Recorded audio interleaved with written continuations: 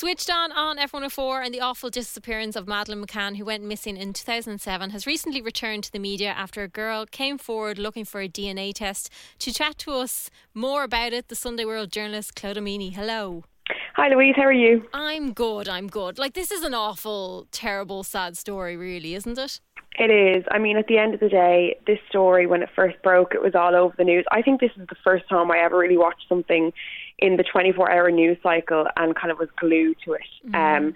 So since then, it's kind of anything that's happened in this story, the media has picked up on it and really reported on it a lot. Everyone knows the details of the story and continue to know the details about this story because of the media interest in it.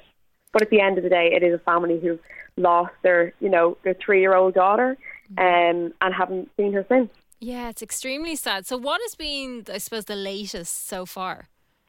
So the latest update in this story is a young woman who is from Poland. She lives there. She's come forward on TikTok and on Instagram sharing videos, pictures, statements, claiming to be Madeleine McCann and asking her the main purpose or the main goal is for her to get in touch with Madeleine's parents, Jerry and Kate McCann, and ask them for a DNA test. So that is the latest at the moment. Now, she has said that the McCanns have agreed to this DNA test, but that still remains to be seen. Haven't seen any proof of that or any kind of news that that's moving forward. How sad is that for her parents, though? I'd say it's so difficult each time somebody's coming forward. It must be a very difficult thing to deal with. Absolutely. I mean, I remember at the very early stages of this case, there was a sighting of a young girl. I think she was believed to be in a Roma camp in Spain or Portugal. That's right. And there was that whole thing. They went up and they found her and they did a test, and it was just one of their daughters. I mean, this has got to be heart-wrenching every single time they think that they're getting hope or they're getting some sort of lead on this case. It's going to be sad for them, absolutely.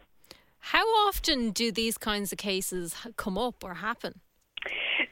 Obviously every time they happen we hear of them, but when stranger abductions, less than 1% of kids who are abducted by a stranger. Most of the time, kids who go missing are either runaways and they're found, later, or they are, for the most time, they're taken by family members. So we've got 2 open cases here in Ireland for 2 young kids who've went missing back in the 90s and both believed to be straight to family abductions, so they're away with family members. And we see that a lot here mostly as well. If it's a child, they tend to have been taken by a parent. Whether that parent had permission or not to have them in their custody is a different story.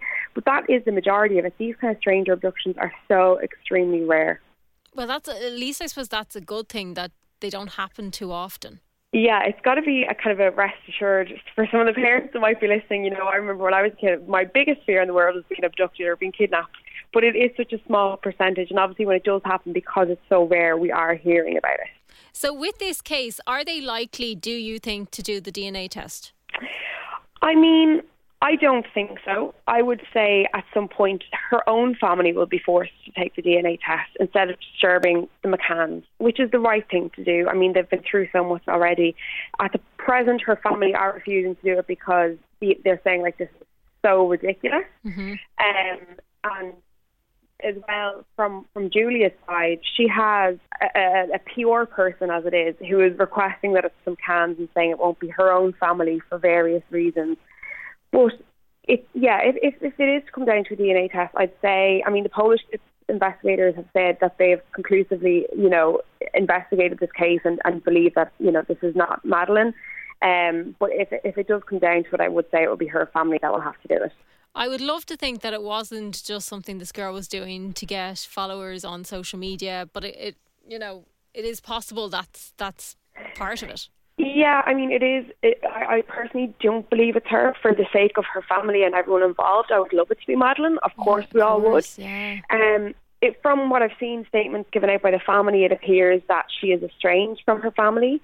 They said that they're traumatised about it as well. And while I don't really like to speculate about whether or not somebody has mental illness, from the statement that the family have given, they seem to have suggested that she's not been taking medication that she has been prescribed, and she's also been refusing treatment. So that does seem to be a factor in this as well.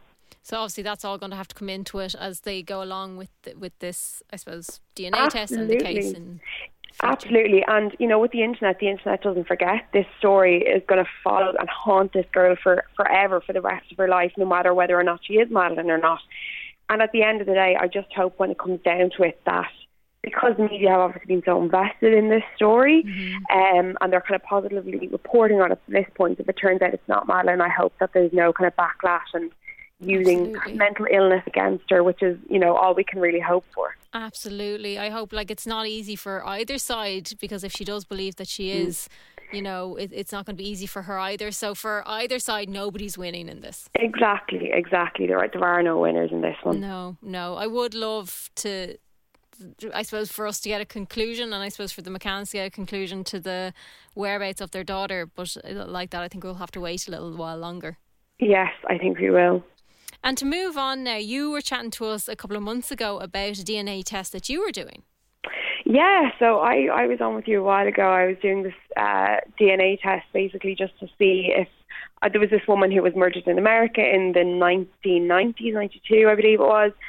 And there were this project called the DNA Doe Project, who were looking for people to come forward from Ireland basically to donate their DNA to see if they can kind of build out her genealogical tree and kind of track down who she is, because that's the thing, they don't have the name, they don't know who she is, so they don't have any DNA to match her to, so they're trying to use genetic genealogy to find out who she is. So from what they've done so far, they know that she has some Irish heritage, particularly in the west of Ireland, and she has some heritage from Italy as well.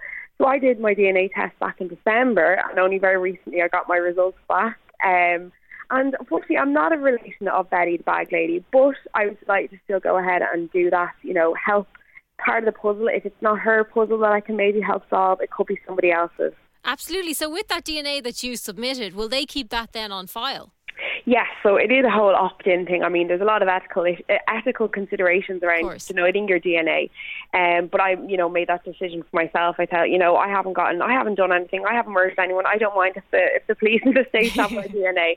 So yeah, it's a whole opt-in thing. You can opt in to, your DNA being matched with other places across the world. I took a consumer DNA test, which means it was like my heritage. So when I got my DNA data from them, I was just able to upload it to this very central site called GEDmatch, which is where they were able to kind of check and see if I was related to Betty or not. Is it pretty easy to do if anyone else is thinking of doing it?